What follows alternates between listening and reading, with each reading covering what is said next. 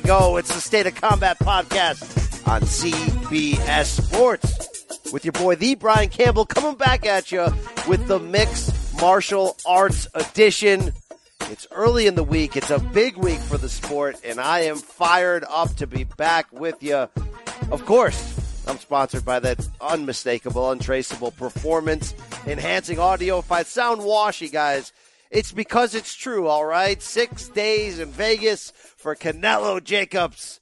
I'm still on the West Coast getting some business done in L.A., my city. But you know, I still had to make some time to bring the pain, if you will, to bang audio style. Don't have any other styles in mind on that one, please. Thank you. No more dick pills, right? No more whatsoever, Johnny Bones Jones. What do we got going on today? We got a great show for you. Looking back at the week that was UFC Ottawa, but looking forward to a loaded friggin' weekend when you're talking about UFC 237 in Brazil. Could be the last stand for a number of top legendary Brazilian names. That could be the last stand for strawweight champion Rose Namajunas, for all we know. We're going to find that out. Guys, a loaded Bellator 221 card. We're talking about the next step in that welterweight Grand Prix, and that's just the beginning. We got a little Pitbull Chandler. We got a lot going on there. And don't forget, the new season of PFL, the Professional Fighters League, starts this Thursday, ESPN2, and we will be chatting with announcer, Hall of Famer, the legend, the man himself, Randy the Natural Couture. So it's a loaded show. I think Mikey Mormile is at the gyno. He's not at the doctor. Excuse me, at the doctor. Our producer will not be with us today, but you know my co-host. He likes pain. Oh yeah. Wow, that was awkward. All right, his name is Brandon Wise, and good Lord, people, if you are not following this man on Instagram, I don't know his Instagram handle, but what is happening here, Brando?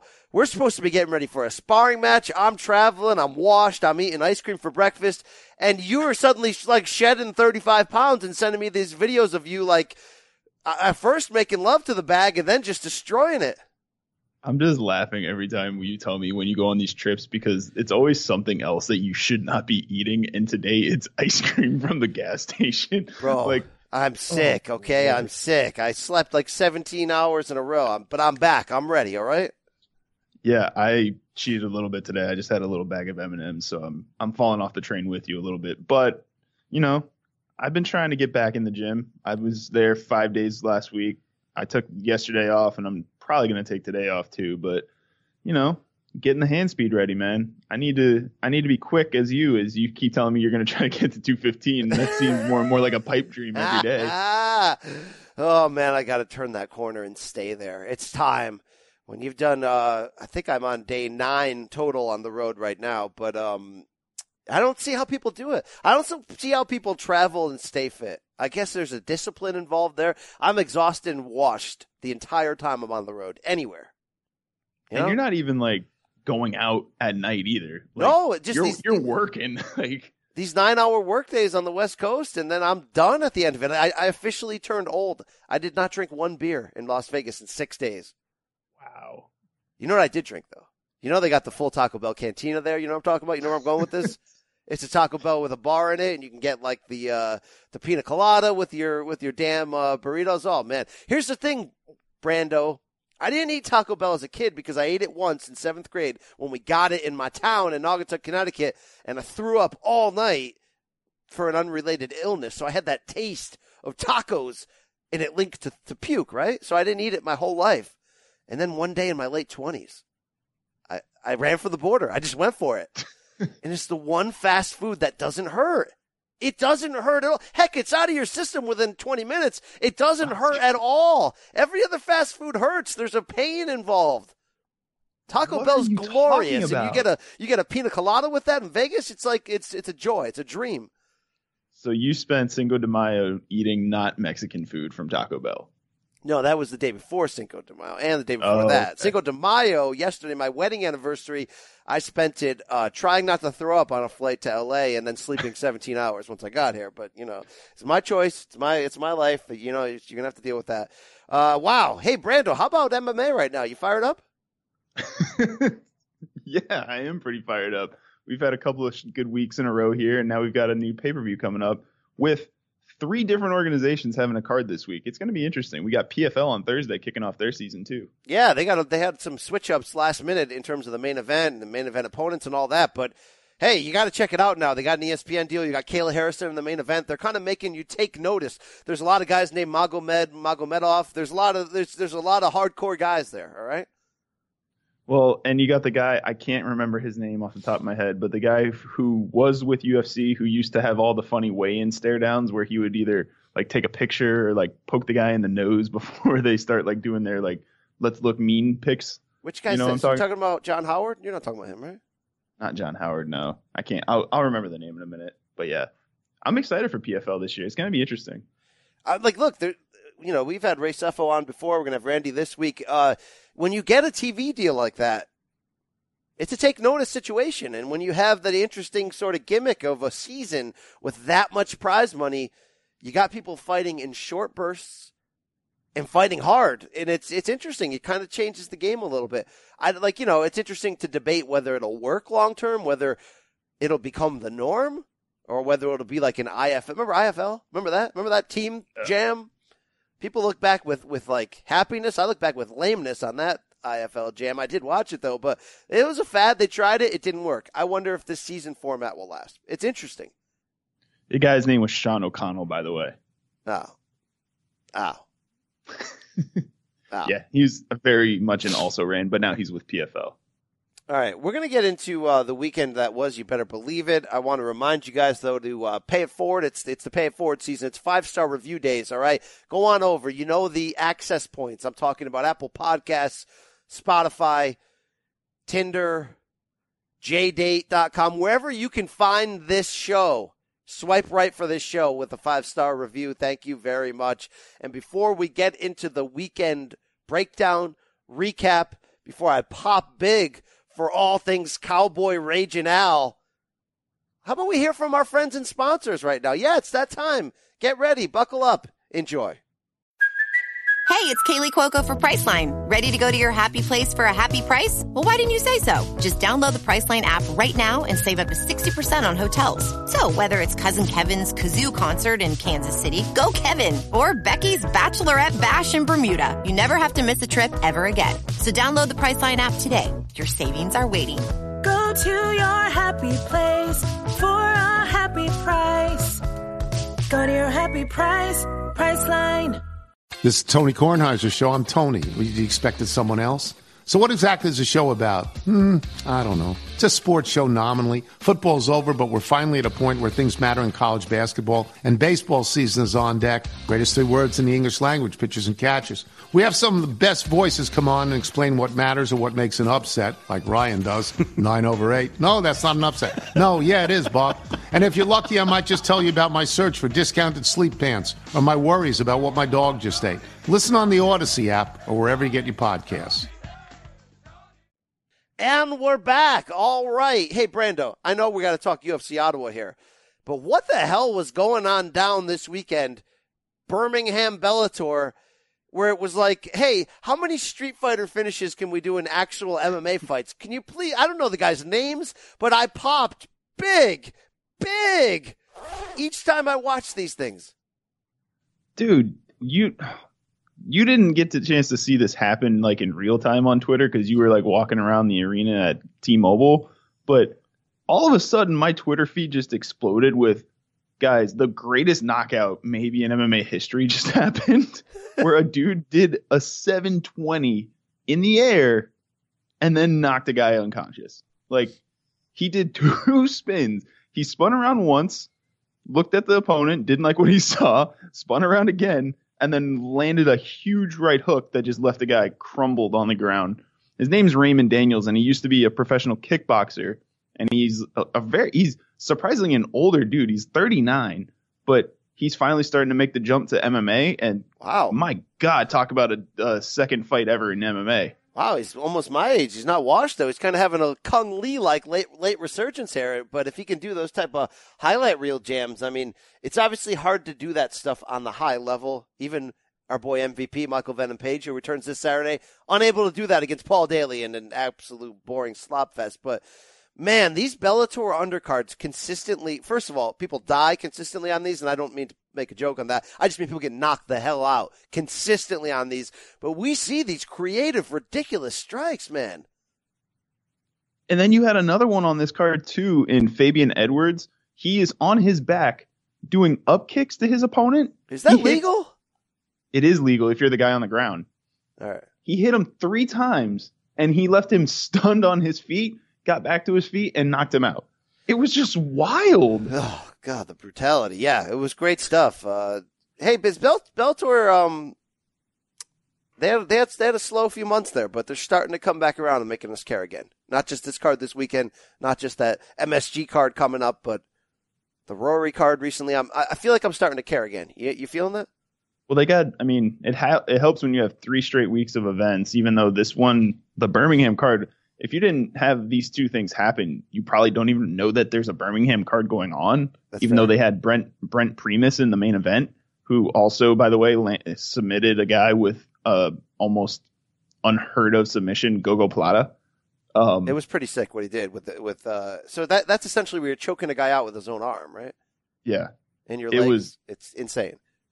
So again, you wouldn't have heard this card happen even with that main event submission if these like crazy knockouts don't happen, because who would have known that there's a Birmingham card when you had like Canelo going on this weekend, you had a Kentucky Derby going on this weekend. It was just a weird timing for a Bellator event, I thought.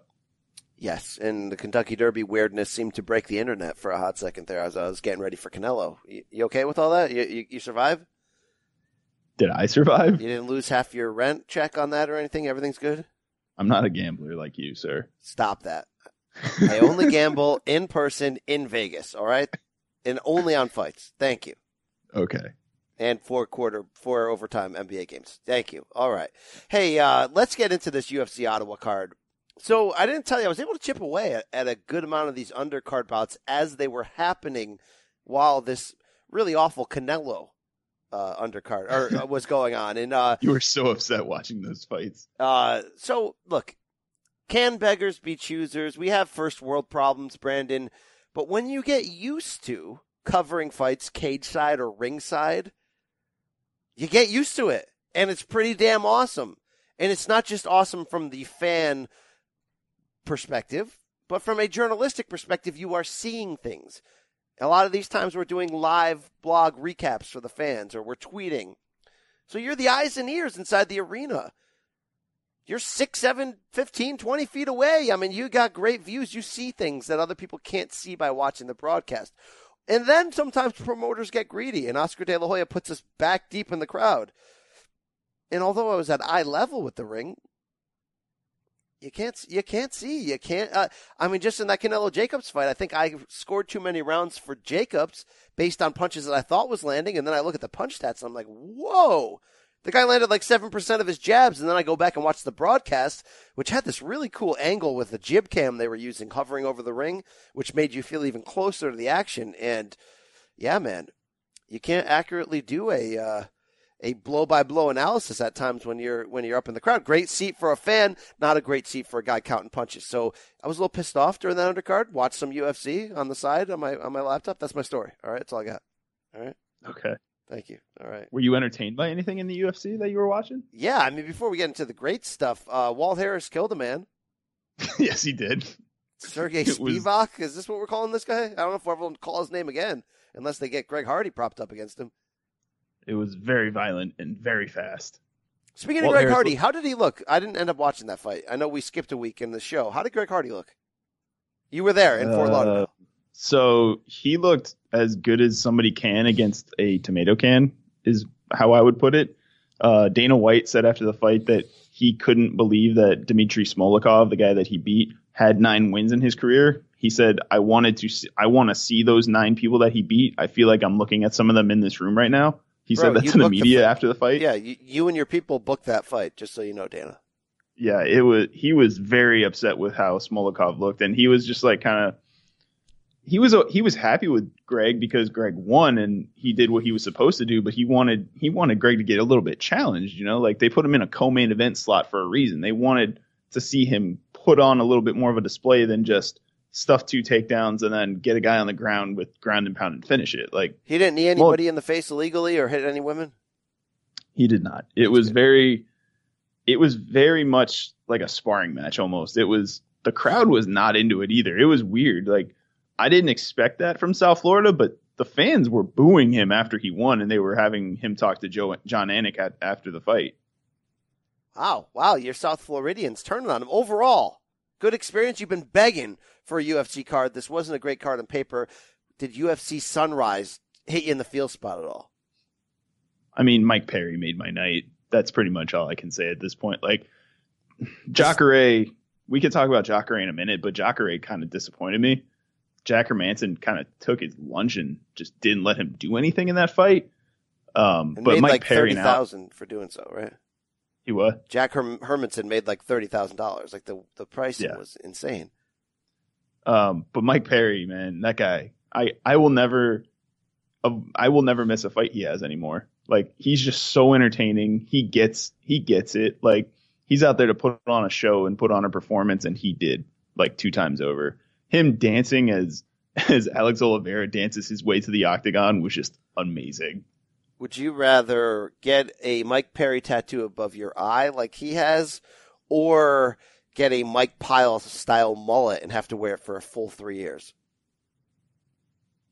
3 years of a mullet? Well, dude, we're talking about a face tat, all right? We're talking. I mean, look, it's 2019. It used to be if you had a tat like below your elbow or on your neck, it meant you were in jail. Nowadays, people can have neck tats and be normal, but eyeball tats, nah, brah. So if you're getting Not that, an eyeball tat, it's above his eyebrow, and it says platinum, by the way.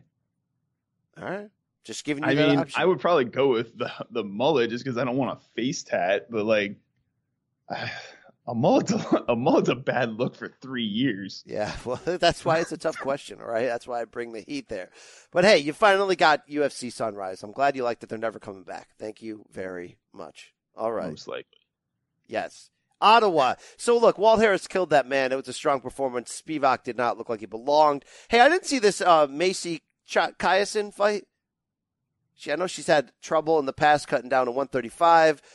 Do you think she should go up to 45? She sent Sarah Moras to heck in 2 rounds. Did it move you at all? It was all right. Ariel Helwani was saying that he wants her to go to 145 because she's kind of what the division needs at this point. You mean another name besides Nunez in Cyborg? Yeah, another name at 45 would be nice. It would. I just don't know if she's going to have that kind of power or draw at this point. Like, she's still developing. They need like 10 people to fill a division, and she's only one person. So, which means she'll be fighting for a title within the next 6 months. So good luck to her. Hey, this Shane Burgos fight, Cub Swanson, though, I did get a chance to see this. This was a split decision win for Burgos. It could have gone either way. Fun fight. Quick. The work rate was intense. It was pretty crazy to just see them. Neither of them seemed to get tired at all during that fight either. It was wild to watch. And you said you watched it a little bit earlier. Did Burgos not look like a 155er in there against Cub? Like, Cub looked tiny. He looked giant against Cub. Absolutely. And when you look at the fact that Burgos now 12-1, I don't think of him as a 12-1 fighter. I don't think of him as a guy this good, but he's kind of starting to put things together. Yeah. And it was kind of tough for Cub to lose that. I think he's lost 4 in a row now, or 3 out of 4. And they're all against high-level guys except for maybe Burgos, but Burgos might be on his way to that.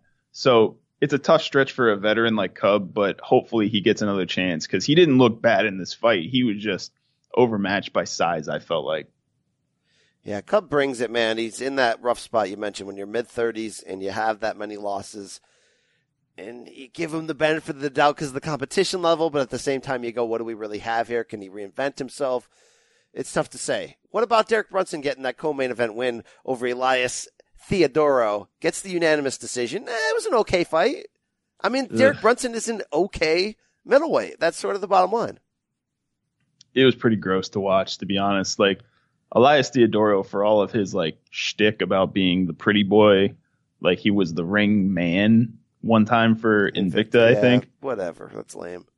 But he didn't seem to have any interest in actually fighting. Like, every time that Brunson like came close, he was running and ducking away, trying to do his like Stephen Thompson pick you from the outside, and it just didn't work. Brunson's too good for that, so it wasn't a pretty fight to watch, and I'm just glad Brunson got his win so he can get back on the winning track. Yeah. All right, let's talk about this main event. Lightweights, Donald Cerrone, Al Iaquinta.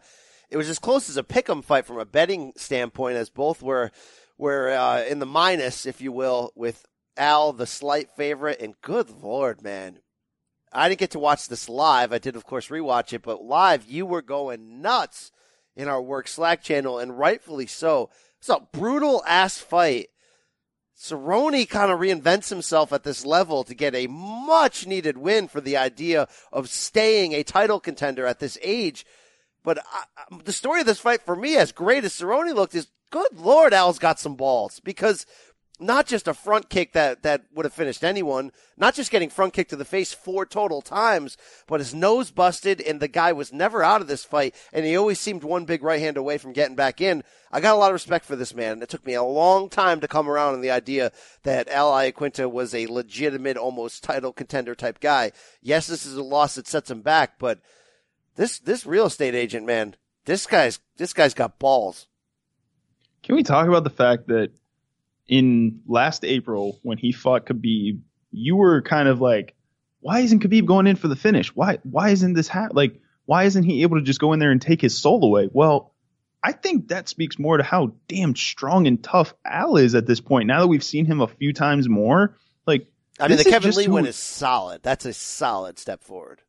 This is just who he is, though. He's never going to be out of a fight. He's never going to just go away. He's never going to just cover up and just say, all right, I'm done. I know I'm out of this fight. He's going to take that best shot that you got. He might get wobbled or might get woozy, I guess, but he's going to keep coming forward. He's not going to just step back and just try and survive. He's always coming in after a big shot and trying to finish you, because in his mind, he's always that one shot away. And it's weird because there were points every time it seemed like he was about to be outclassed, and we're going to talk about Cerrone in a second. And this was a great performance from Donald Cerrone. I mean, this was great. This looked like prime Cowboy. But every time it looked like Cowboy was really putting it together, and either on the verge of stopping him or just on the verge of outclassing for a full 2-minute, 3-minute stretch, Raging Al comes back with a rocket right hand, and you're just like, holy crap! And he rocks Cerrone, and he's just in that fight. Man, he's a tough out, and I feel like Al is still getting better. And I know he had that long stretch of being out of the cage, and it was persona non grata with management for a while. And as much as this is a step back, it was also sort of a step forward in terms of he's got the goods, and he's slowly putting it together. And you're right, history will go back and revision and revisit it and realize how good he did fight against Khabib. And you give Khabib credit for taking that fight on an hour and a half notice too. It's a whole new game plan against the guy, but wow, tough ass fight, exciting ass fight, because Cerrone had multiple moments where he looked like he was going to finish Al, including mounting him. Was at the end of the second round where he was almost in full mount, just ground and pound for days on him. And dude, Donald Cerrone, it's mea culpa time for your boy BC right here. All right. I know. He's 36 years old, and I know I've said on this show, sorry, guys, he's washed. Put him in there against Conor. It's perfect. It's a get-back fight for Conor. He's not washed, bro. I'm washed, okay? But obviously you know why I fell into that trap for a couple reasons, all right? Cerrone, like he said all over that broadcast, he's never cared about the title. He cares about money. He wants to fight 5-6 times a year, every other month, until the UFC makes him stop, because he wants to buy new boats and he wants to live this wild life. He wants the money. He's never been about that life in terms of chasing a title and building a legacy. But something has happened to this man, Brandon. And it seems like fatherhood was a big part of it. And if you saw any of the work Brett Okamoto did for ESPN by going to Cowboys, BMF Ranch, and seeing his life and documenting it with pictures and video, it was interesting to say the least. I feel like Cowboy, for whatever version of domestication could happen to a man named Cowboy who's this wild, is kind of happening. And it's making him focus for the first time, Brandon, on legacy. I mean, I've interviewed Cowboy a million times. They were always bad interviews. The dude doesn't care about anything. He just wants to fight. He's a fighter. That's why people love him. If he was beer, he's Bud Can, right? We know that. He's friggin' Bud Can. but something happened to him, and it's not just being a father. I think he woke up and realized I have the most in like 4 different major categories in UFC history. They're all built on longevity, but he's got like the most wins, second most appearances, most finishes, most this and that. But he doesn't have the world title. Is he going to have a Bisping-like run here? Because he's already a legend, but kind of had warning track power when it came to winning the big one. In some cases, he didn't care about the big one, right? He went up to welterweight probably because it was easier to make weight and sort of reinvent himself. Well, now he's back in the money division, Brandon, and at 36, he looks like a friggin' player. You can do nothing after this brutal win but say, BC's wrong. This guy still has it. Would you say that he, in this at this point now that he's done this again with another set of wins like this, is he a top 3 person who's never won a UFC belt? You're damn right. I mean, we always going to say Dan Henderson, who won belts everywhere else. And I think I still believe in Joseph Benavidez being high up in that conversation. But good Lord, Cowboy is right here. I mean, he's fought everybody. He's got some great wins. He's got some spectacular losses against the very best. And, you know, the idea of him being washed, he did lose 4 out of 5 in that stretch between 2017 and 2018 before going on this 3-fight win streak, and probably ill-advised to go up to welterweight at that point and stay there that long. And he's fighting guys like Masvidal, Lawler, Till. I mean, it was a who's who. But yes, to your point, he is getting to that point now where it's not just he's a compiler. He really is an all-time great. But to really put on that crown of being an all-time great, what they said on the broadcast was true. You got to kind of have won a world title. He hasn't. And I give him credit for taking it this serious now. And yes, I knew he would always have a chance against a Conor McGregor.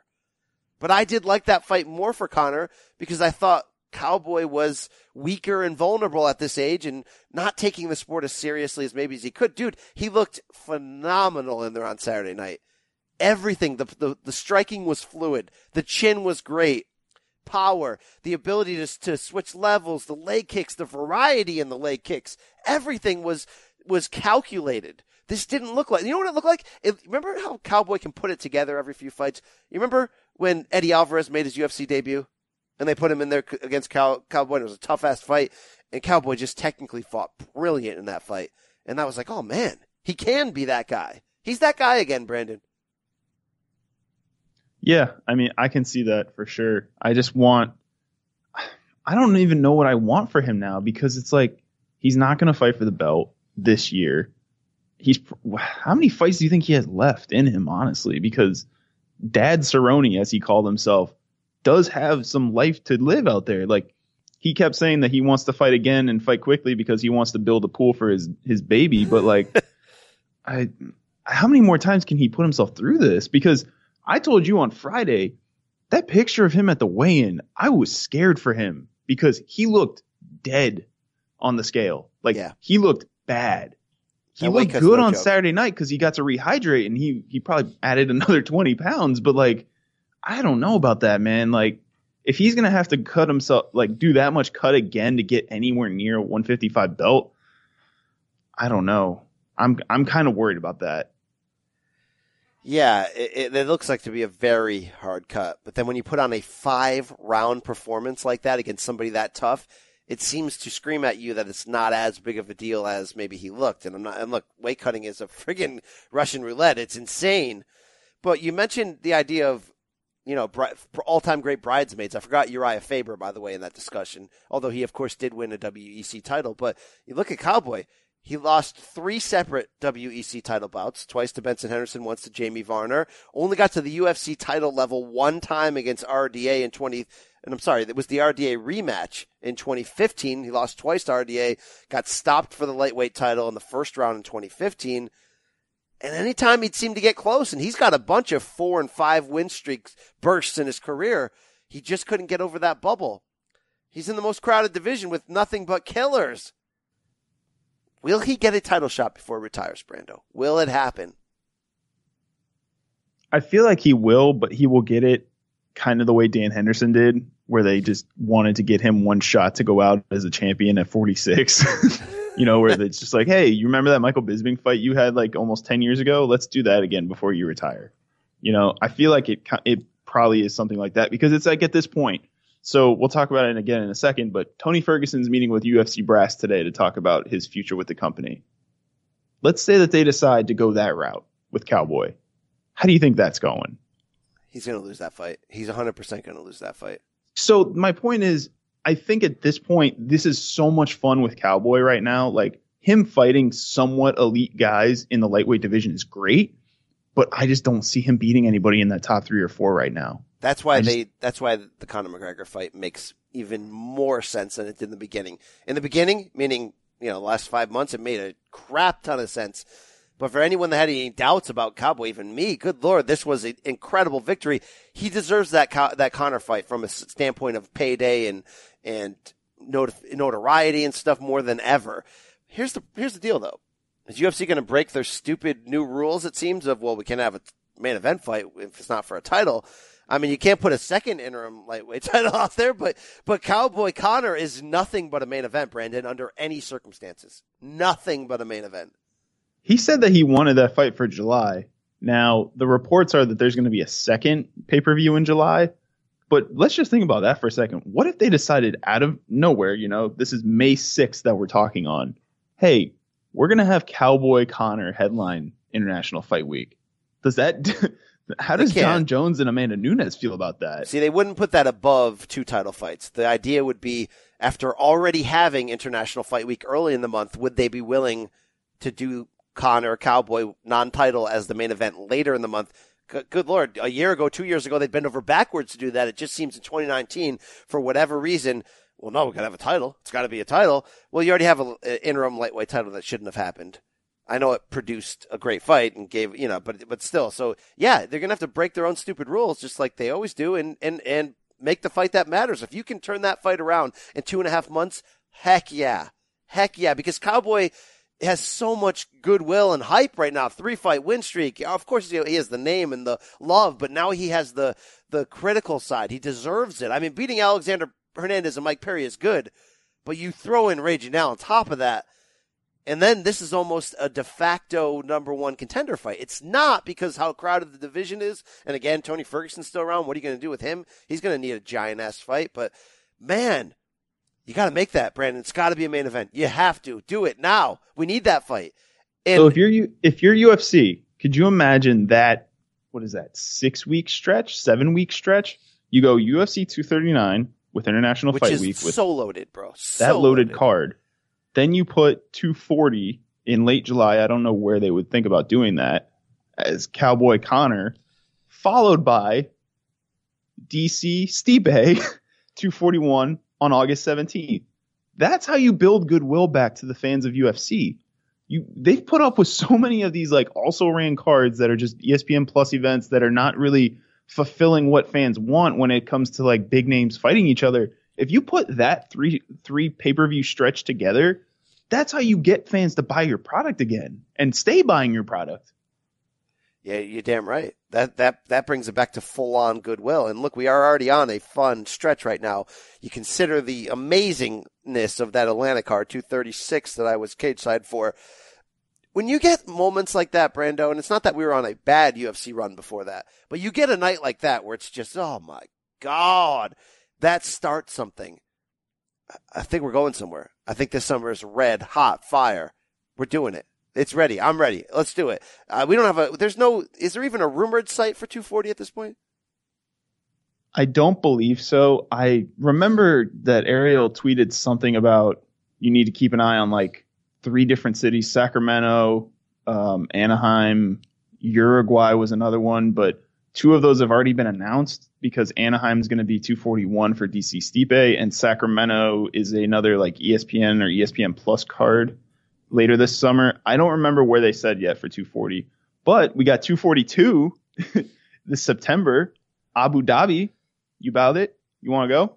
Yeah, dude, can we book that right now, please? Yes, come on, seriously, give me Khabib Poirier. Give it that to me now, and yeah, I'll give you this on Khabib. Like, he seems to have a worldwide connection, a lot due to the Muslim faith with so many different countries, that putting him in a spot like that where he can headline and be a star, that's a pretty smart move. I'll give UFC credit on that. Yeah, that's always, I think, been their plan, is to have him fight in that part of the world where he can make like a big impact on the fan base there. So it's not official yet, but it's basically official. Do you think they'll try something? Because that's a monster fight. Do they try something, meaning UFC, to get American media to go there? And we've seen people do this in the past. Bob Arum of Top Rank in Boxing, when he put Manny Pacquiao twice in Macau, there was sort of a discount travel deal on a private media jet. We're going to see something like that. I don't know. I mean, they've been to UAE a couple of times in the past. I don't know if just once. Just that card headlined by Damian Maia and Anderson Silva, which had the first, I believe, BJ Penn, Frankie Edgar in the co-main. Yeah, I mean, I don't remember them doing it for that, but if they did, that'd be pretty awesome. Interesting stuff there. Dude, talk for a second on Cowboy. Like, what happened here? Because the size difference at lightweight is huge. I mean, his ability to use his reach against Al was fantastic. But again, he's 36, and the speed and precision on those combinations with his hands were so impressive. But when you mix it in with those leg kicks, I mean, he was picking that dude apart.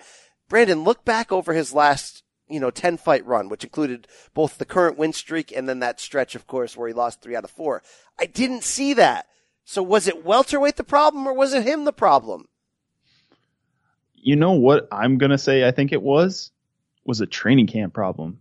Because, I mean, I know I read all of this weird gossip crap, but Cowboy and Jackson Wink had a really messy divorce. Yes. When it comes to, like, who was really, like, running the show kind of thing. And ever since he left them, everything's gotten a lot better for Cowboy. And Jackson Wink's kind of fallen apart, Mike Perry, by the way, used to train at Jackson Wink, but he has since moved all of his camp to Orlando into Florida, and he's doing a lot better now than he was when he was with Jackson Wink. So I don't know if it's a training/coaching change that has just helped him get his mind back in the right place that it needs to be for these fights and how he's preparing for these fights, on top of having his kid as something to fight for now. But it's crazy. Like, when was his last loss? 2016 now, or was it 2017? It was 2017. You're looking at the Leon Edwards 5-round decision, I believe. No, it was 2018 against Darren Till, I believe. No, 2018 he lost. The Edwards fight was June of 2018 in Singapore. Yeah. He went 5 rounds. It was coming off of the bounce back knockout of Yancy Medeiros, which put an end to that 3-fight losing streak at welterweight, all against elite competition, like we mentioned. Yeah, so I think it just has something to do with that, because moving training camps and hearing different voices as your coach can only do you a good thing. Like, he's probably at the point now where I don't need somebody telling me specifically when and where to train, or what different techniques I need to train. I need somebody to help me say, hey, Donald, you're getting your ass kicked right now. You need to change up to this. You need to do that, instead of just a rigid schedule. He's probably happier now because he's not having to follow that kind of thing. And he's on his ranch, herding cattle or doing whatever the hell that cowboy does. Sauna room he's got there, that big ass sauna room. Listen, I wish I could live the lifestyle of Cowboy. That's all I'm saying. I love that story he told. He tries not to tell it, but that time he was out on the boat and some drunk dudes splashed him with their boat, and then they talked trash and they didn't realize he was a fighter, and he kept telling them to get away. I'm going to beat your ass, get away. And they wouldn't. They were talking trash at his girl, and finally got up and he beat all of them up and got arrested. I love that story. I forgot what podcast I heard that on. I've heard that story a couple times. It's great. Hey, by the way, this guy, Cerrone, is back on the Cerrone schedule. That was his 3rd fight in 6 months. This dude's insane. Yeah. I mean, I think that's contributed in the past, Brandon, to the fact that, he's not letting his body or brain rest, and he's just always trying to fight another month later. Yep, and that's why I'm worried about him trying to fight Conor in July or fighting anybody else in the elite level of lightweight after fighting this much this soon. Wow, how about naming your son Danger? What kind of badass is this kid going to do? I mean, the kid's going to be firing guns before he can walk. The kid's going to be, probably growing up on a dirt bike. I mean, wow, right? Is there any other big business you think they're for Cowboy at this point besides Connor or Tony? That's a good question. We should be thinking of an aging name who can kind of float divisions? Who are we missing? I have one in mind, but I don't know if it would actually work. What, a trilogy with RDA after he lost the first two? No. Nathan Diaz, there perhaps? It is. Yeah, you nailed it. You nailed it right there. If he can't get Connor, and certainly he can't get a title shot, and he's not going to turn down a Tony Ferguson fight. You know how Cowboy is, right? He's going to go after that ish. But you're right. If they could get Nate out of hiding and pay him what he feels he deserves, and what I'll tell you right now he deserves it, all right? How are you going to avoid that fight? That's like a monster co-main event. Monster. Ariel had his 21 thoughts of the weekend post today on ESPN.com, and he actually noted that Nate hasn't fought in 3 years, by the way. It's been 3 years since we've seen Nate Diaz in the ring. He wants to fight. And in his mind, according to Ariel, his mind says the fight for Nate would be Anthony Pettis at 170 because Nate doesn't want to cut to 155 anymore. I'd find that interesting. I don't hate that. He also said that what they could do if Tony or Connor is unavailable for Cowboy is Justin Gaethje. How do we feel about that? I don't like that fight for Cowboy. I don't like it. That's right. I don't like it. That's a striking blitzkrieg if there ever was one. But I would be so worried about Cowboy just getting dropped so quickly. I don't like that fight at all. No. I look. Wait, you don't like the fight, or you don't like it for Cowboy? For Cowboy at this point, for danger, for his damn son, I don't like this fight. All right. Wow. Yeah. I mean, look, he's deserving of either a super celebrity fight or to get in line for a title. Get up to the front of the line. So if it's got to be like a Tony Ferguson, where it's like, look, dude, you're probably fighting for a title if you beat him, then go. You can't turn it down. You can't turn it down. Even though I think he's going to lose that fight, it's a dangerous fight. You can't turn that down. You're not getting a title by going through Justin Gaethje, and obviously Justin's not on the level of a Nate or a Connor where you're making a celebrity fight. So yeah, there you go, bro. That's the answer right there. UFC Ottawa in the books. That was fun though. That was a fun ass main event. I'll give Cerrone a lot of credit. I didn't like his chances coming in. I thought the odds makers had it right, but I still thought this was going to be a grinding fight that he would ultimately lose, if not get stopped. And did you see his comments? He said the Cowboy of old would have given up in a fight like this against Al. I was shocked by that. Did you see those comments? I missed that. What does he mean by he would have given up? Like, he would have felt like he got knocked out? I'm going to have to click on the MMA fighting link once my slow-ass California Hotel California internet catches up with me. But the quote was, younger me would have quit against Al Iaquinta at UFC Ottawa. Still loading. Thank you to our friends at MMA Fighting as we tell you what happened here. He said this after the fight. Yeah, all right. That's great. This is great. All right. I'm trying to find the... I'm trying to think of where he would have quit, because he got rocked once in the fight, but he never seemed to be in true danger where Al could have finished him. All right, he says, I was telling my corners that I felt terrible starting that fight. I couldn't find it. Back in the locker room, I didn't want to warm up. I didn't want to get ready. I didn't want to hit the pads. I didn't want to wrestle. I didn't want to fight until the second round. No, that's sort of in line with Cowboy. He's always been a late starter. He's always been somebody who had to kind of get roughed up early in a fight to kind of wake up. But he said, quote, people have always said I'm a slow starter, and what Cowboy are you going to get in terms of a good or bad performance? And he said, and we train hard, we blah, blah, blah, and today was my worst day. So walking into that cage, he felt like ish is what he's saying. Good Lord, he turned on a performance that like resurrected his name. Wow. That sounds like the Leon Edwards fight though, right? Because wasn't he like really sick before that fight where he couldn't even like walk? Yeah, he basically says he was faking it till he making it in terms of walking into that cage and acting like he belongs, but he was not feeling it. He says the Cowboy you get is a crapshoot. If it was Al, he had my number. He should just effing turned it on in the first round because I was lost. I don't know where I was, but I wasn't in the fight. Brandon, correct me if I'm wrong. I didn't see him get his ass kicked in that first round. Not really. I mean, it was a fun first round where they were both touching each other pretty good, like with right hands and with crosses, but there didn't seem to be true danger for either guy at any point. It was just a fun first round. The pace was what scared me, though, because I was telling Jack, our buddy, like, I don't like this fight if this goes 5 rounds for Cowboy because his gas tank always worries me in that kind of event. But he kept it going all fight. It was a fantastic performance, and like I mentioned, mea culpa to him. You're back, Cowboy. I'm the one who is washed. Let's move it on here. Hey, we missed a couple things from the news cycle of the last few weeks. One of the big ones, of course, is Brock Lesnar will not be coming back, at least for now, another quote-unquote retirement. But, Brandon, great news for MMA fans, for UFC, for UFC heavyweights. This had been an S show for a while. The idea that fresh off a steroid test and just one fight in like the last 7 years, Lesnar was going to walk back in and get DC for a title.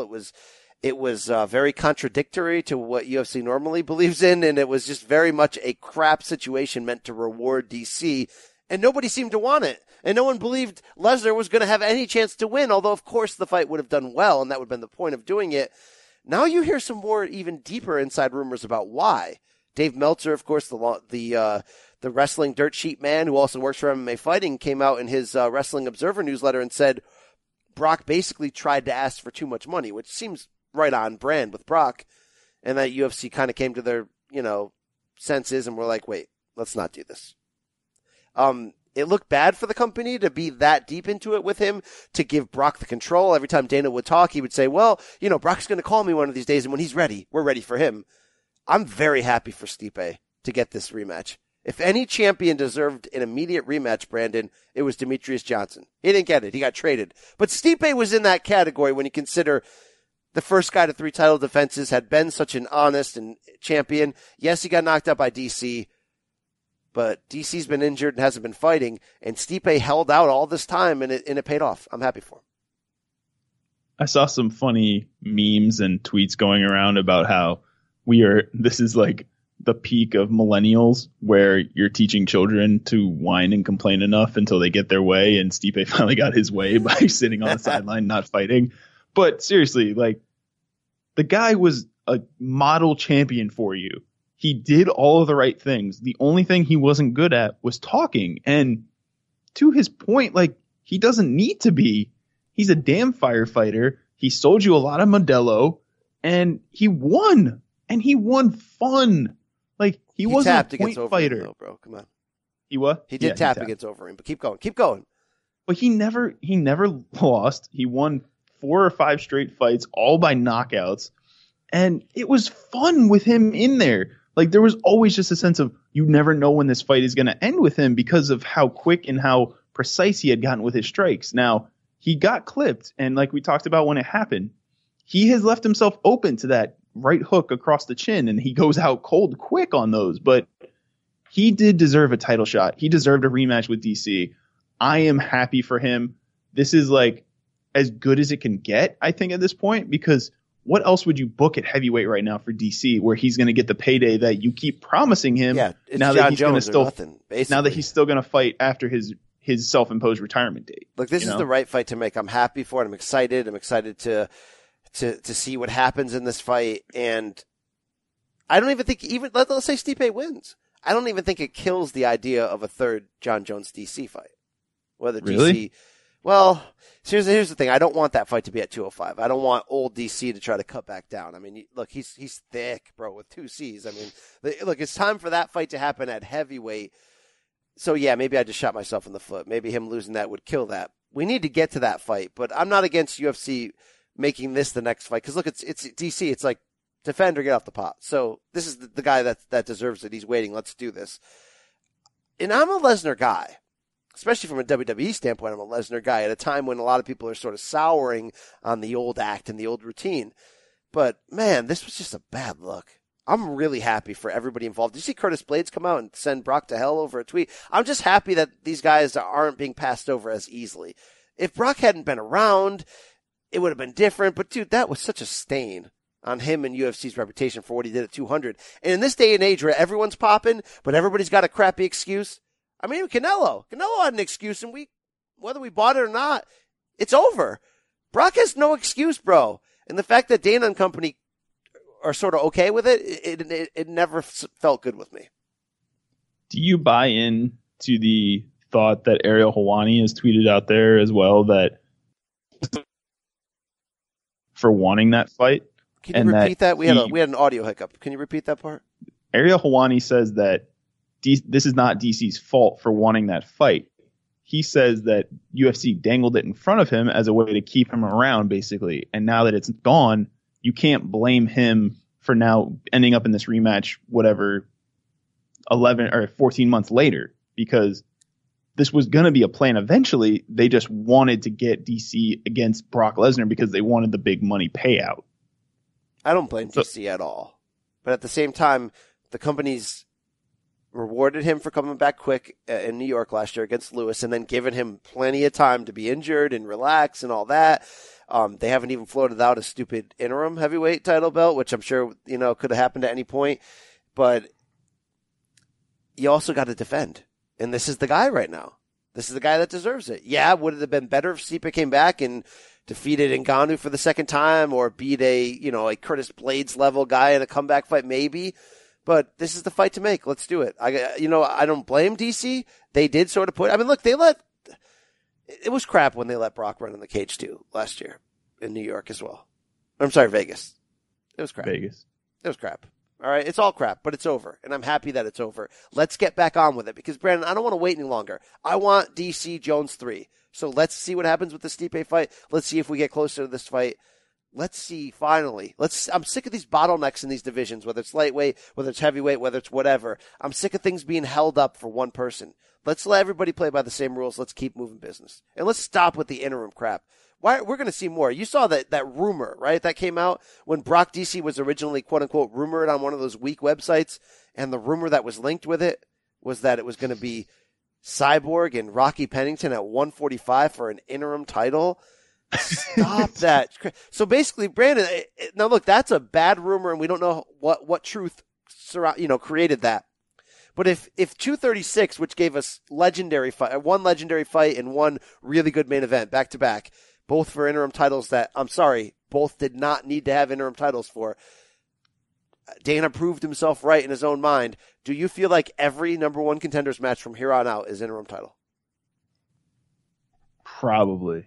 That's such BS. Yes. Because it means nothing historically. It means nothing. It's just a way to put a belt on somebody who probably doesn't deserve it yet. No, it's just a way to sell pay-per-views. That's all it is. And to add something to a fight to make it feel bigger. Yeah. Yeah, thank you. All right, that's it. I will say this, though, before we move on. Do you buy in at all to this being negotiation tactics on Brock Lesnar's part? For what angle? To get more money. From the UFC?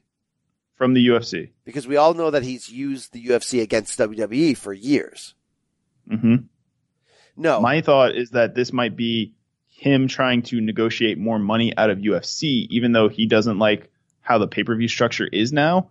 If he thinks that he can get them to pay him more to do a fight maybe in November at MSG, I don't know. It's possible. I think I actually like the UFC not bending for him. And again, we've talked about it with the new pay-per-view structure. They have more leverage on fighters again, so they don't need to do that. But it made me wonder for a second, because Brock's going to be 42, if he wanted it but didn't want it. What I mean by that is he knows he's going to lose, but he would do it for sick money. He can't get the sick money, so he sort of overpriced himself to see what would happen. I wonder if it's that. I don't think he's done. I think he has that competitive itch where he will be back in some celebrity one-off. Probably not for a title, probably not deserving of a title. But I made this weird prediction, I think it was like 4 or 5 years ago. I was like, you know what's going to happen? John Jones one day will move up to heavyweight, and his debut fight will be against Brock, and he'll destroy Brock, but the pay-per-view will sell insane numbers. That's still in play. It's still kind of in play. Brandon. I could still see that happening in the next 6 months to a year. John Jones officially announces he's going to heavyweight, and they give him Brock first, and it's a massive fight, and he destroys him. Do you really believe that the UFC didn't budge here? Because yes, all Dana said was that Brock told me he's done fighting. Like, he didn't come out and say Brock wanted too much money or any of that stuff because he likes to play nice with Brock. But I don't know about that. I feel like UFC was just kind of like, Brock, we want to do this fight. We need to know. Like, we kind of need to make a decision here. Brock said, I'm not ready. So they decided to make the Stipe fight for August. With the whole quote unquote retirement part of it, it makes me believe that was the way to cover up the issue, which, I don't know why I'm backing Meltzer so hard here, but I would buy that. I would believe it that Brock would just try to shoot the moon on the money, and that UFC was sort of like, you know what? We don't need to do it. There's enough problems with this matchup. Let's not do it. So yeah, but they did seem to do him well. If you believe what I believe, then they did him well by quote unquote announcing it as a retirement. Fair enough. Yeah. All right. Also in the news that we missed from the last 2 weeks was that Bellator card, a good one that featured that welterweight title bout that had the quarterfinal bout in the Grand Prix tournament. And man, that was a crap fight. A 5-round John Fitch fight is what it was, and it ended up being a draw. But that wild interview afterwards with Roy McDonald, who's turned deeper into the Christian faith, kind of retired without retiring and basically saying he doesn't have the heart. I was very intrigued by the honesty of this, Brandon, and it certainly was an eye-opener, and the fight stunk. And I know it was agreed upon beforehand that should the champion fight to a draw, that he would advance, which I still don't really feel like is fair, but I feel like nobody likes John Fitch and wants him around anymore or wants to see him in big fights, so everybody's sort of like, yeah, this is great, keep going, Rory. And I know they've covered it up since then with Rory coming out and making a statement that he was emotional, it was in the moment, he's going to fight against Naaman Gracie at Bellator NYC coming up, nobody worry, nobody panic. But Brandon, we got to stop and examine this. This was an honest take. A guy who's been through hella wars, who doesn't have that red dragon psychotic side of him anymore, and I can respect that. But also, if this is real, then get out of the cage.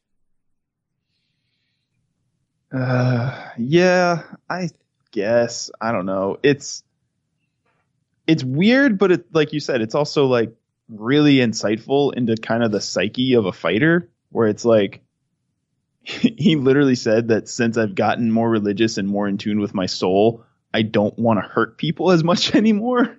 Like, dude, you make money by punching people in the face. You probably shouldn't do that then. That's what I'm saying. When you lose that heart to be a warrior, you need to be a warrior to protect yourself. If he goes in there with that sort of torn mindset, the only thing that's going to happen, Brandon, is not another boring 5-round fight. He's going to get knocked out. He's going to get his soul taken. But he's also got a soft-ish matchup with Neiman Gracie coming up now, where he's not a striker. He's a wrestler. He's a submission guy. Like, I don't know. I do think that if Douglas Lima wins this weekend, he's going to destroy Rory in their rematch. I will agree with you on that one. It's going to be interesting to see the style Rory fights in, because if his heart's not in it, and rather than have him like retire and give up the championship and walk away from the tournament, maybe they're sort of, come on, Rory, you're only going to get tapped out by Gracie. Go in there and do business. Hand over the belt to him. I mean, it's weird, man. I didn't like the idea of Rory as the champion in this tournament to begin with. It unnecessarily made every tournament fight 5 rounds, and it sort of just, I don't want to say it, I think it changed the value of what the tournament meant. To me, the tournament should have been like this prestigious thing that lifts the winner to something big, like a title shot. So to put the champion in the bracket sort of, to me, devalued the value of the title. It's just weird, man. It's a weird circumstance. And that was a weird fight, and I never want to see it again or talk about it ever again. And to have him fight again in 6 weeks. Like, it's just really all bad. It was a bad look all around. Yes.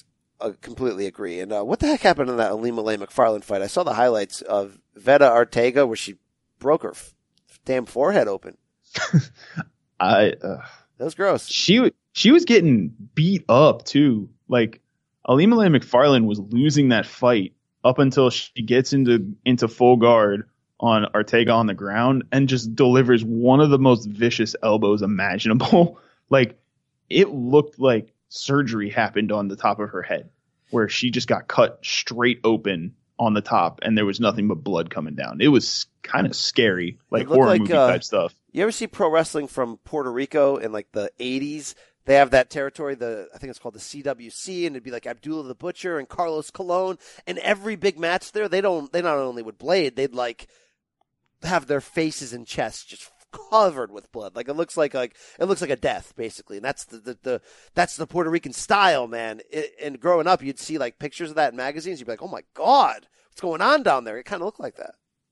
I just want you to understand that you said, have you seen that thing from Puerto Rico wrestling in the 80s? 3 things that I don't know anything about. Just so you know. Wow. All right. Taking a stand. Okay. Hey, what do we got for fight announcements this week? Get me fired up with something here. There's not a lot of announcements to get fired up about. Kahoji Horiguchi against Darian Caldwell is now official for Bellator NYC. Love that fight. Yeah.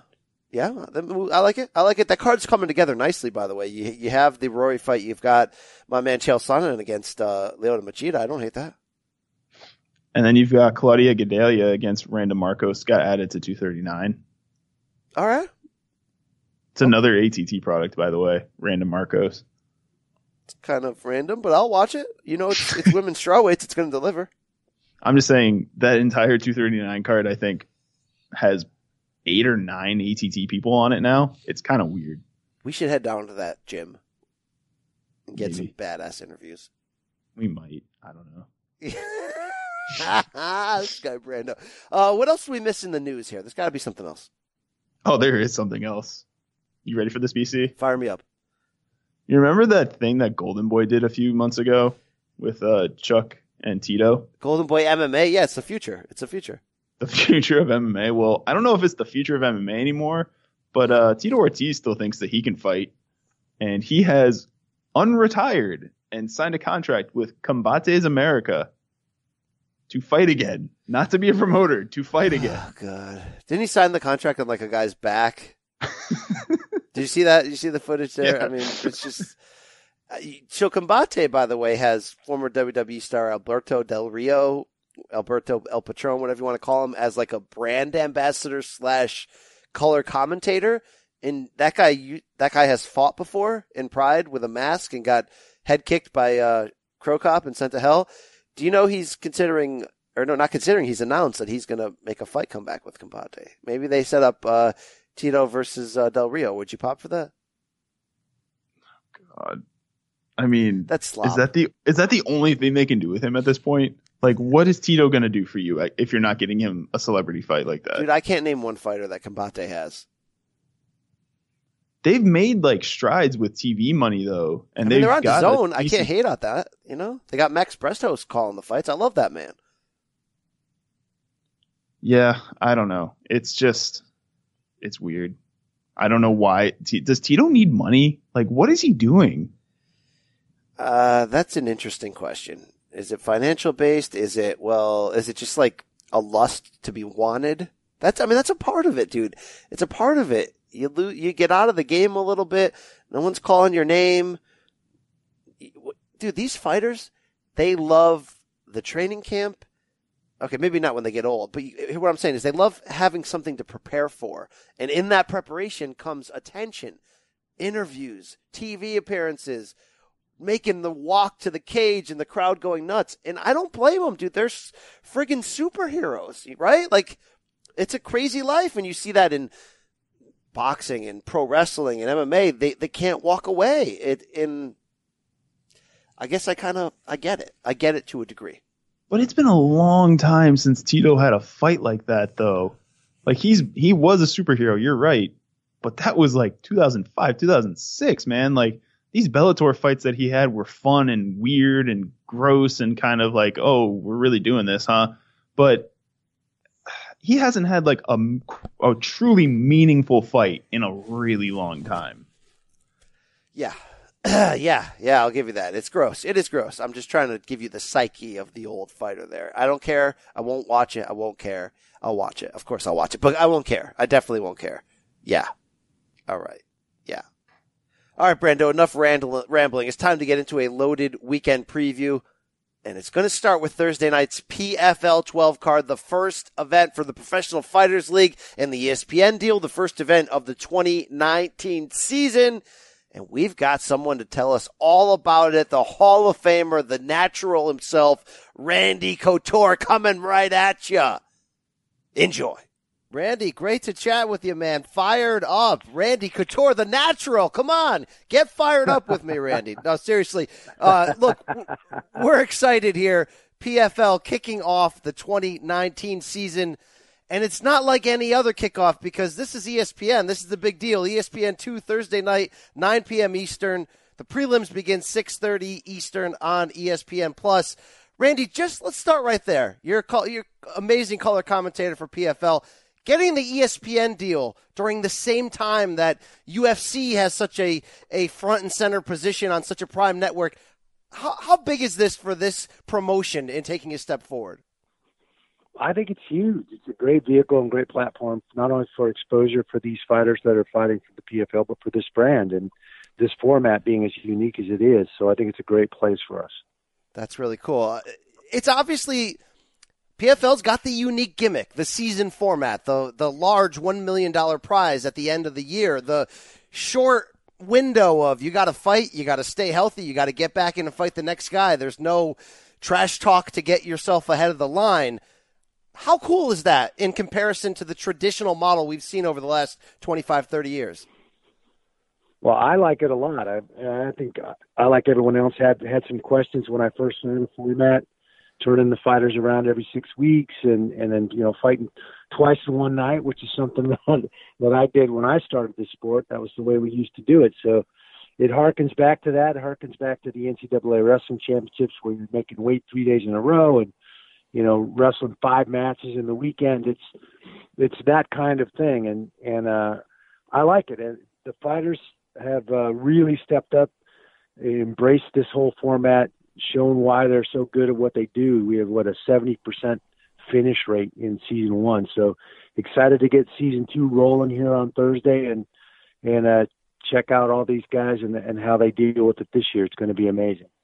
When you talk about that $1 million bounty at the end of the year, in a competitive field right now in MMA, which is it's a great time to be alive, so to speak, to be a commentator, a fighter, a promoter, whatever. You got the UFC, you got Bellator always doing their thing. PFL's rising. One just threw a ton of money at some ex-UFC names. How important do you think in the long run that kind of money is from a recruitment standpoint to make PFL a destination? Well, it's certainly life-changing money, and I love the meritocracy of it. Like you said, no smack talk or anything is going to get you to the front of the line. You got to fight your way up. Making that kind of money, a lot of guys have been in this sport for a long, long time and never made that kind of money. So I think that's a game changer for sure. No question about it. So Thursday night, Uniondale, New York. Really good close-up here for Kayla Harrison, certainly a rising star on the women's side, 2-time Olympic gold medalist. She's sort of the face of this lightweight division that's sort of been created around her. Only a few fights into her pro MMA career. I mean, what's the ceiling for her realistically here in the sport? I'm not sure there is a ceiling, to be honest. She's got a ton of potential, and I love her attitude. I get to talk to her and seen her develop and been there ringside for her first 3 MMA fights. Talk to her about her training, the people she's training with, and all the things that she's doing to become a well-rounded fighter, and I love her attitude. She's amazing. So excited. She's got her hands full. This Pacheco is no joke. She's got 4 knockouts and 7 submissions in her 11 wins. So she's going to be a handful for Kayla, coming into this fight as her 4th MMA outing. So it'll be interesting. Is there another fighter on this card, specifically Thursday night, that you think is really sort of ready to make that leap into the public consciousness? Well, I think we saw Ray Cooper III break out in season 1. I mean, he knocked out Jake Shields twice, and No one has ever done that. He brings a ferocity to the cage and intensity that is rare. He's got, bragging rights on the line and with Kanaka here on Thursday night, and the rhetoric has already started back and forth between the two Hawaiians to see who's going to get those bragging rights. Now, Randy, I've always put you over from the standpoint of I think you're the best fighter turned commentator that the sport has ever seen in the short history of the sport. Loved your work on UFC. Loved your work when you moved on from there. What do you think is the key for you in translating that so well on the air? Well, first of all, nobody's punching me in the face, so I'm pretty relaxed. But I think as fighters, we see things, we recognize things in the technique and the tactics and all the things that are going on in the cage, even in the weigh-ins and walking up that a lot of other people maybe don't recognize, and we get a chance to translate that. And I think that's what I bring to the table and what I enjoy about being a commentator and talking about the fights. Now, you were able to fight deep into your 40s, and I give you a ton of credit on there. You became a folk hero, a true legend, a living legend, and it wasn't a novelty act. You were winning big fights at an age where even today in 2019, with advanced diets, science, workouts, all that, guys aren't lasting that long. Looking back, what was the key? Gosh, it's hard to say. I certainly feel fortunate. I think the sport of wrestling and keeping a real high fitness level through the sport of wrestling allowed me some longevity. I was, in my 30s when I started fighting. A lot of the distractions that guys get run down with in their 20s and such as fighters, especially when they start making some real money, could be a problem. I was pretty settled with who I am, in my 30s and before this whole public lifestyle became a thing. So I feel fortunate to come through in the time that I did and feel like I had a great run. Yeah, no doubt about that. You were no fear. You took on any challenge at any time, which fans loved, whether it was, moving back up to heavyweight late in the run. You also had no fear outside the cage. And I think that's what I respect the most, Randy, from the standpoint that you were willing, especially during your run with UFC there, to sort of stand up for your own name financially from the business standpoint and not be afraid of the price that would come for that, whether that was blackballing or whatever. You don't see a lot of fighters even today taking that kind of stand. What was sort of going through your mind in those times where you stood up for the licensing of your own name or stood up for fighters' rights when, like I mentioned, we don't even see the top stars today doing that? I mean, it boils down to right and wrong, and sometimes you just have to be willing to stand up and stand up for yourself, stand up for the sport, stand up for fighters that are coming behind me, like my son and others that shouldn't have to sign those very exclusive, very restrictive contracts, and should be getting a fair shake of the proceeds that come in on the cards that they fight on, and I don't think that's happening, and it's going to take more top-notch, top percent real fighters that are current right now to be willing to step up and use their voice and recognize the power that they have to come together, join the Fighters Association. Let's get the Ali Act amended to give us the same protections that boxers have enjoyed since the 90s, that protect them from promoters like Don King and others that were taking advantage of them and forcing them to sign very restrictive contracts too. So, I think we need those same protections. We deserve it. We're putting our butts on the line, and without us, there is no show. So it's hard to get fighters to recognize that sometimes. Yeah, and I think it's funny because the sport's so young, and when we think of the early UFC days, some of your early fights too, we think of the no rules, and we say, man, that's just barbaric. Look at that. Look at back in the day. Yet I feel like 10, 20, 30 years from now, we'll look back at this era and we'll look at the fighter pay, the fighters' rights, and we'll have that same opinion. It's interesting how that hasn't evolved quicker. There's something about being a fighter that makes you this kind of egocentric, in some ways selfish person. You have to be good at what we do. And it's that same thing, that same mentality that can be our undoing or downfall. And, we have this attitude like, oh, it'll never happen to me. And, I think educating the fighters has been the biggest challenge. Yeah, no doubt about it. Randy, still in fantastic shape. Still look like you could go today. When was the closest since your retirement in 2011 that you ever came to putting your name back in there? Because we've seen since then, Bellator had that run of making, nostalgic old guy fights, if you will, and they got giant ratings. You saw it. Shamrock Gracie 3, people were popping for it. How close did you come? Well, the phone definitely started ringing when Fedor threw his hat back in the ring. And that was a fight that not only did, I chased for quite a while, but a lot of the fans wanted to see back in the day was when him and I were in our prime. And it was tempting, but it just, honestly, in my 50s, it just didn't make a lot of sense. How have you been able to scratch that itch away when, I don't care if it's pro wrestling, boxing, MMA, if there's a chance to come back and hear the cheers, or maybe more importantly, if there's a chance to come back and cash that check, so many guys are willing to do it one more time. Well, I've been very fortunate in that I started this acting thing about 20 years ago in 1998. And so when I retired from fighting, that became my new purpose, was chasing acting jobs. It's very competitive, trying to move up that ladder and get into some of these A-list projects. And that whole process of finding ways to emote real things and be genuine and find a way to tell the truth is what this whole process has been about. And I'm really intrigued and I'm having a blast doing it.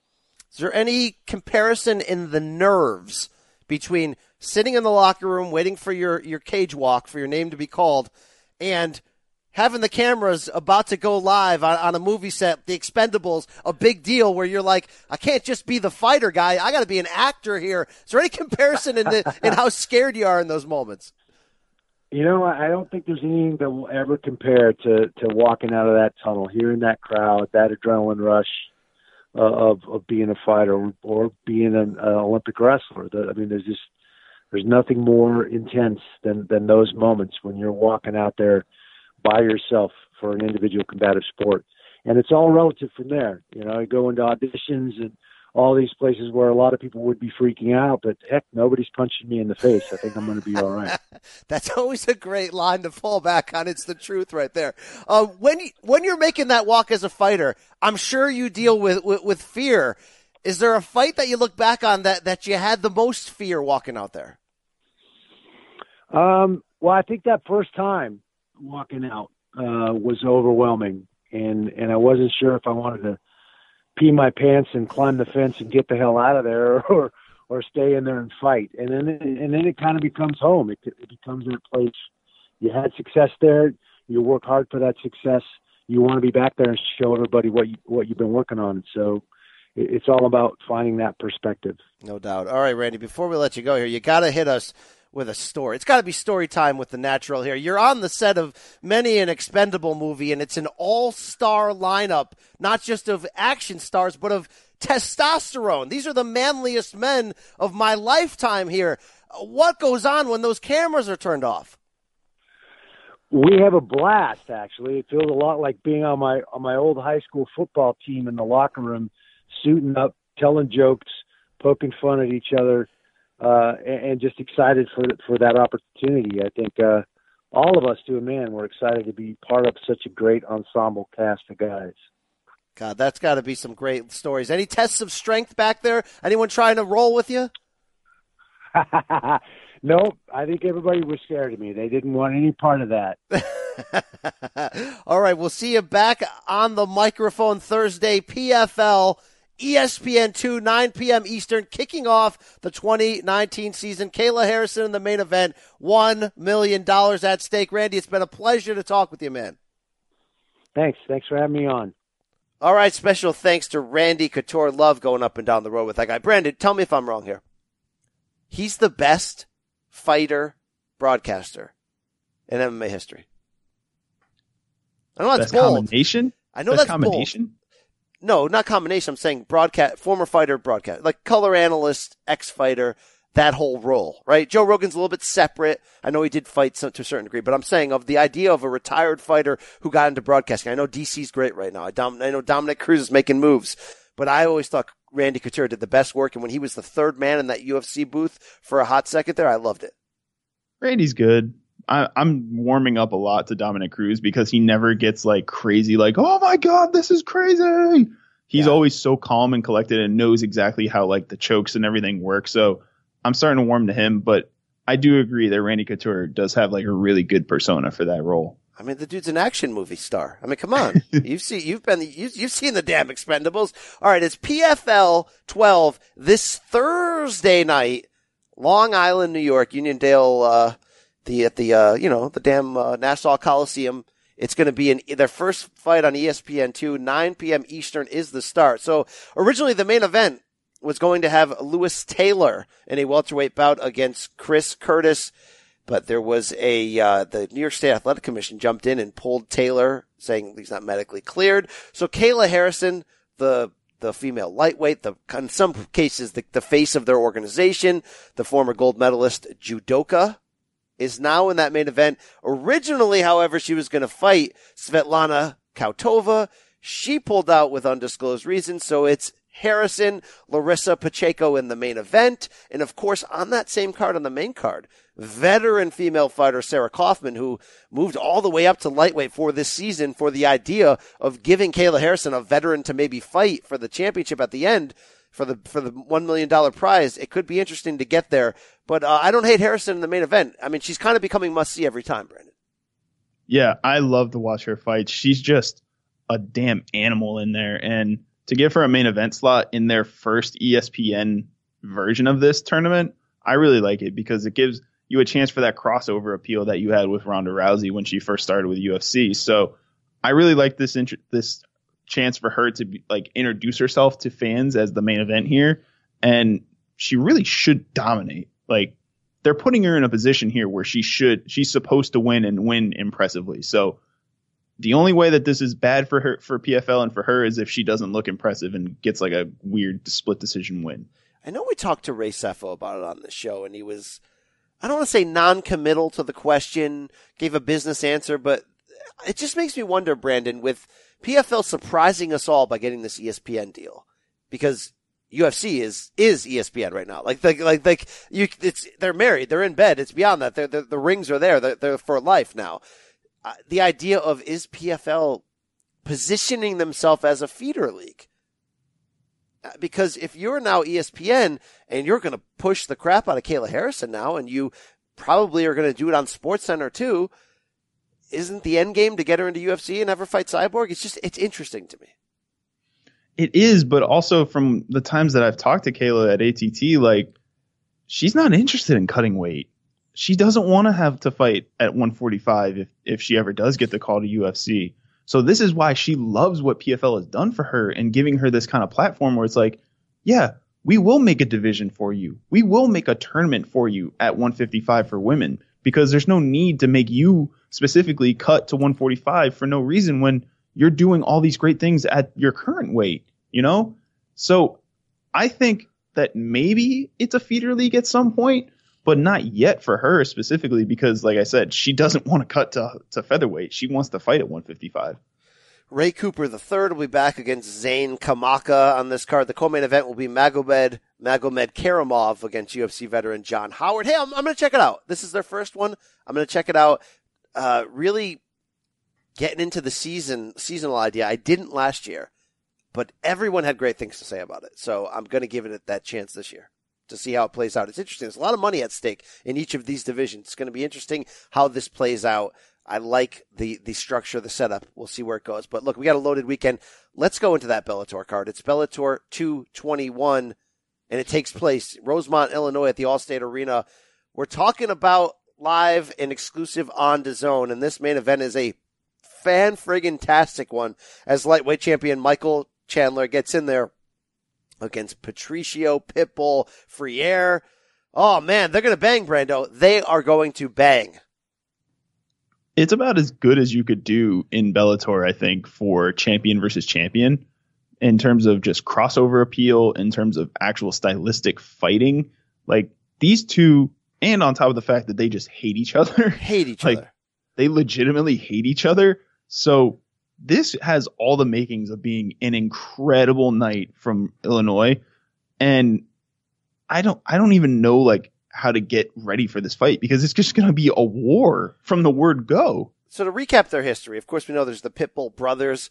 Chandler has fought Patricky Freire Pitbull twice. Once he won by decision. Their rematch in June of 2016 was one of the better knockouts, one-punch knockouts you'll see in all of MMA. When Chandler won the vacant lightweight title, remember when Patricky had that like weird 70s porn mustache and Chandler just sent him to hell with a right hand, jumped on the cage and celebrating. Well, Patricio took not too kindly to that. He thought it was over celebration, thought he was sort of dancing over his fallen brother. They had words in the cage that night. They've had words ever since. And you remember Chandler's freak injury at Bellator NYC in 2017 when he lost the belt to Brent Primus. He's come back with 3 straight wins. He's the champion again. This is the time for this fight. You love when there's a little bit of WWE backstory involved. We always know that Patricio is probably the better of the two Pitbulls. He bangs. Oh, God, this is going to be fantastic, man. This is going to be everything I want. It's Patricio moving up from featherweight, where he's been the champion for a while, has won that champion a few times. Is he big enough for this fight, though, at lightweight? It's worth asking. Yeah, I mean, the size is going to be an issue probably, but you would think that Patricio can make up for that with his speed because he's always been an elusive guy who wants to, he'll stand and trade with you, but he wants to get his spacing and try to get his takedowns. I don't know. I think that it might be something to keep an eye on, especially like size differences and stuff, but I don't know if it's going to be that much of an issue. By the way, would Michael Chandler to you be one of those like great what if stories still? I know we've talked about this in the past, but the fact that he never ended up making the jump to UFC, even though he's like been this champion and been like the golden boy of Bellator for this long, is he the greatest what if story for UFC ever? No, in terms of what would happen if he went there. Yeah. I mean, is that Fedor in many ways? Yeah. Maybe. I mean, but look, it's an interesting angle. He's up there. I never thought he would have translated well because but then again, to be honest, it was the same analysis I would have given you on Eddie Alvarez when he first made the UFC jump. I was like, you know what? Little bit small, vulnerable, can get hurt easy. Does he really have UFC top 10 ability? Well, Alvarez proved me wrong, that he was just a different animal. Maybe Chandler would, but I almost love him at this level. He's fun. He can get hurt. He can win dominantly. But yeah, I wonder if he'll ever have, like, what is he, like 35 now? I wonder if he's ever going to have that what if on his own right. I mean, he's probably getting great money. He's 33 now. Probably getting sick money to stay on. And he's won that title multiple times. But it's a worthy question to wonder how he would have done. I mean, lightweight is killer in the UFC right now. There's really no room for him. But, 5 years ago, that wasn't the case. Yeah. It's always been just an interesting thought to me that he is the persona of Bellator now, right? Like he's been there forever and he loves it and he loves Scott Coker. But I've always wondered just like if he decided to make that jump to UFC into the biggest pool of sharks there is at 155, I wonder if he would survive. I wonder where he would fit in those rankings. There's a lot of big, dangerous, violent dudes at 155 in the UFC, so maybe he made the right choice. So I don't know. We would have found out. He would have went in guns blazing. We know that for sure. I'm going to predict Chandler here. I think he's the better fighter. I got questions with Patricio moving up in weight. I love the vitriol between them, but Chandler is on a roll again, man. You got to give him this credit, Brandon. I mean, he's taken some losses in Bellator. There's been times where we're like, okay, is that one too many wars? And he just sort of rebounds, wins 3-4 in a row. There's something special about him. Not only in the middle of a fight can he bounce back from hell, but he's been able to sort of right the wrongs. I mean, you remember that 3-fight losing streak when Eddie got him in that insane fight, the split decision, and then the back-to-back losses to Will Brooks in those title bouts, second one by stoppage. Man, this guy bounces back. Yeah, I really hope that he makes it through this fight without another freak injury. That would probably be best for him too. But yeah, I just think his overall skill is just going to be on display here, and he's going to be able to basically do what he wants against somebody like Patricio, because I just don't think Patricio has the full skill set that he's going to need at 155 here. And I'm kind of mad we never got the trilogy and the Chandler-Alvarez rivalry. I know Eddie just got his soul taken in Singapore or wherever, but should have signed with Bellator. Probably got more money from one. Do you remember that second one? Good Lord. 2013, the split decision, the one I'm talking about? That Eddie won? That Bellator 106. It's one of the best fights of all time. Be honest with yourself, Brandon. It's up there. That's just a sick fight. To see two guys that are just constantly hurt, just bleeding and sweating all over each other, it's a sick fight. Wow. Yes. All right, this co-main event is really why I'm here. This is one of my more anticipated MMA fights of the entire year. And the good part about this Bellator welterweight Grand Prix bracket that the best have to fight the best if they keep advancing. This matchup is so damn sexy. It's former champ Douglas Lima against MVP Michael Venom Page. And there is a ton of pressure in my mind on MVP's shoulders because of that fight against Paul Daly where he did not look great at all, sort of limped his way to victory in a fight in which neither guy really went for it over 5 rounds. They were waiting for the other one to take the lead and sort of make a mistake so they can counter. Neither seemed to do that. Doug Lima is on another level, dude. He's an insanely great fighter. He's arguably the most underrated guy in the game, and I mean that across every federation. The guy's fantastic. Took Rory 5 rounds deep into hell, came up empty, but that was a great-ass fight. I love him in this fight. I'm predicting him in this fight because I think MVP's got to come out and prove to us that on the elite level, he can be wild and crazy MVP and do these kind of strikes we never saw coming. You can do that against Caveman Rickles. Can you do it against Doug Lima? He's a guy that's going to chop your legs down and walk you down the whole night. This is a very Israel Adesanya type fight to me for MVP, where we were really unimpressed with what he did in his last fight. He didn't really show us like, hey, I have that elite level skill that you've been asking for and you've been wanting to see. I think that for MVP, he's going to have to bring the fight to Lima as much as Lima's going to try and bring it to him because Lima loves to be in your face bulldog style fighting. I think MVP's going to have to show us something like that, or he's going to have to give us a highlight reel knockout from the outside with his head kicks and with his movement because I mean, obviously he is not a wrestler. We saw a kickboxer wrestle him to the ground in Semtex in his last fight, and it was not pretty for most of those 5 rounds. He's going to have to give us one of those crazy moments because I don't see him winning a point fight against Lima. I don't see him outstriking him because it's just going to be so hard for that guy to get anywhere near Lima's head, I think, right? Like, he's going to want to stay on the outside. I just don't know that he's going to be able to get enough power behind those shots to land something that knocks out Douglas. I'm with you on that. I think this is the potential to be a humbling loss for MVP, in which maybe he turns it on at times, but Lima is conditioned and ready for a fight like this. I got Lima in by decision, but I think it's going to be a great fight.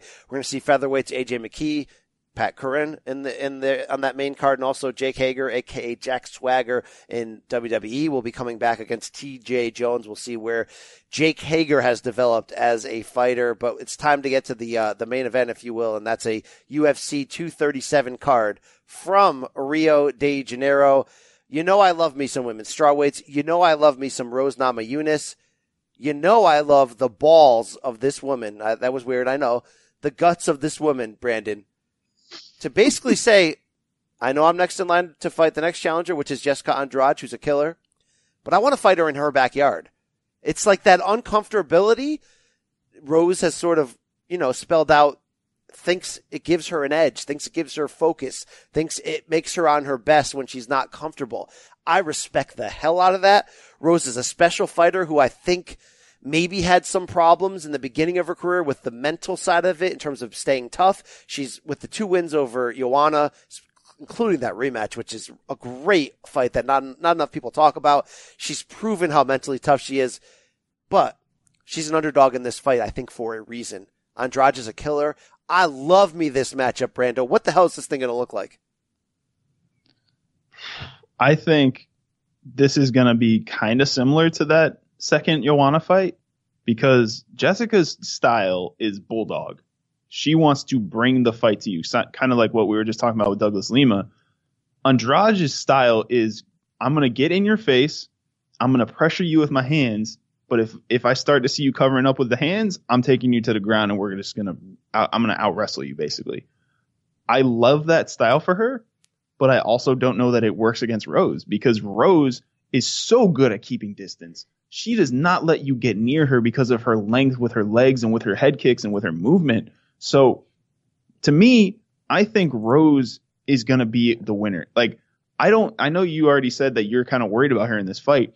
I think Rose is able to keep the pace, and she's going to be able to keep distance as well as anybody in this fight because she's just that level of elusiveness now. She's doing a lot better than she did in her first few fights with UFC. She's learned so much about what it means to keep distance and why that's effective as a fighter. So to me, I think she's able to keep the distance.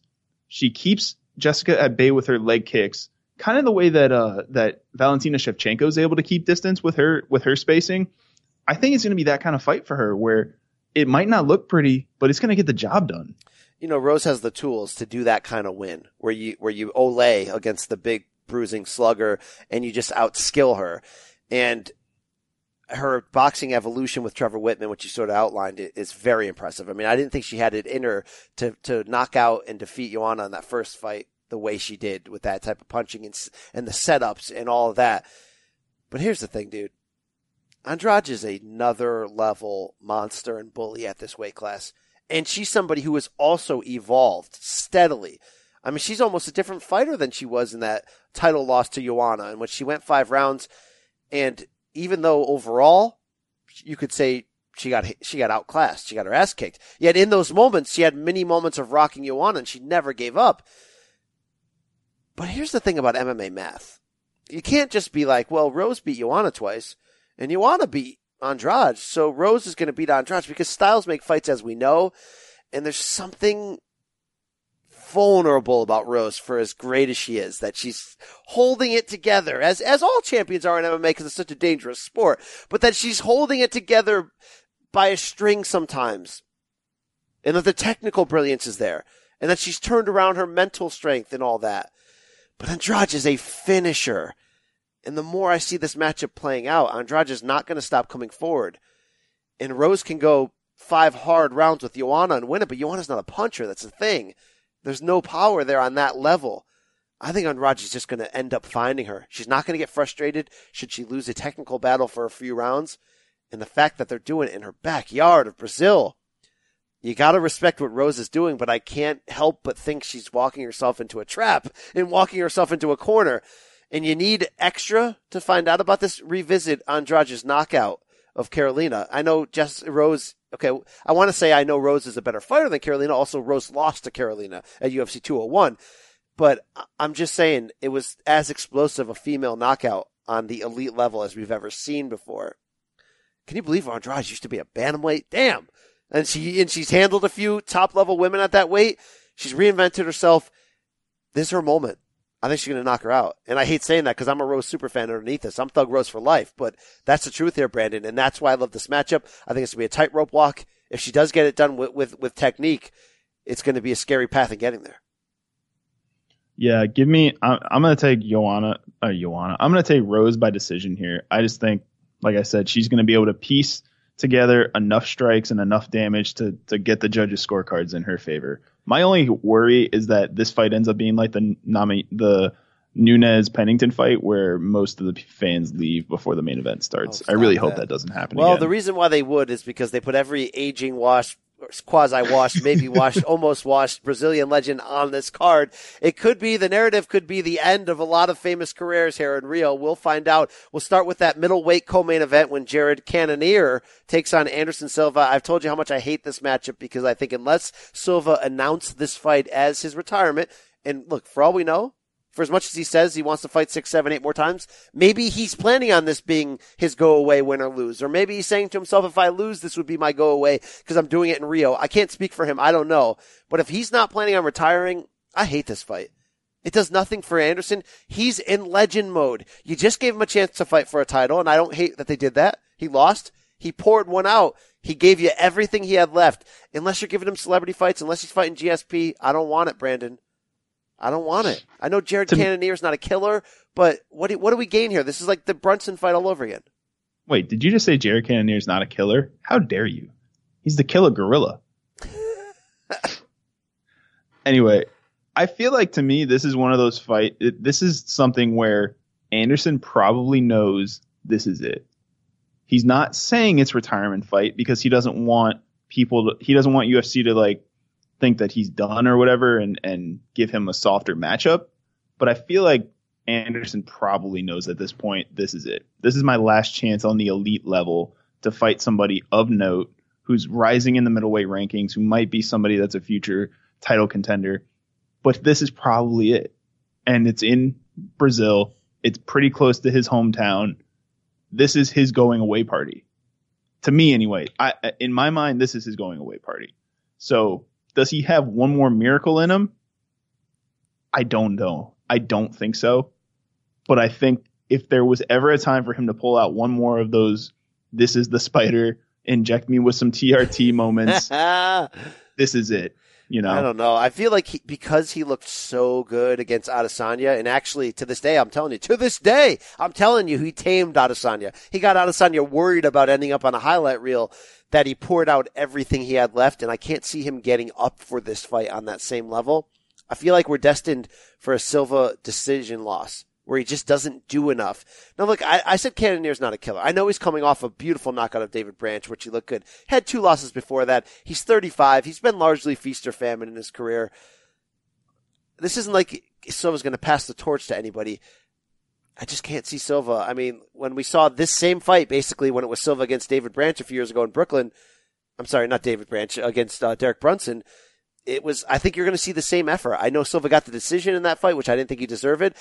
I think this is going to be one of those where, okay, Silva doesn't get knocked out, but he gets outworked and he loses by decision. Yeah. My hope is just that he doesn't go out cold in his last fight. That's no happy the best case scenario in combat sports. All right. You already know this.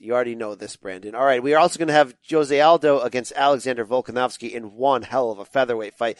Here's the crazy part. Aldo's got one more fight on his deal after this. Wants to do it in Brazil. Wants to do it for a UFC title.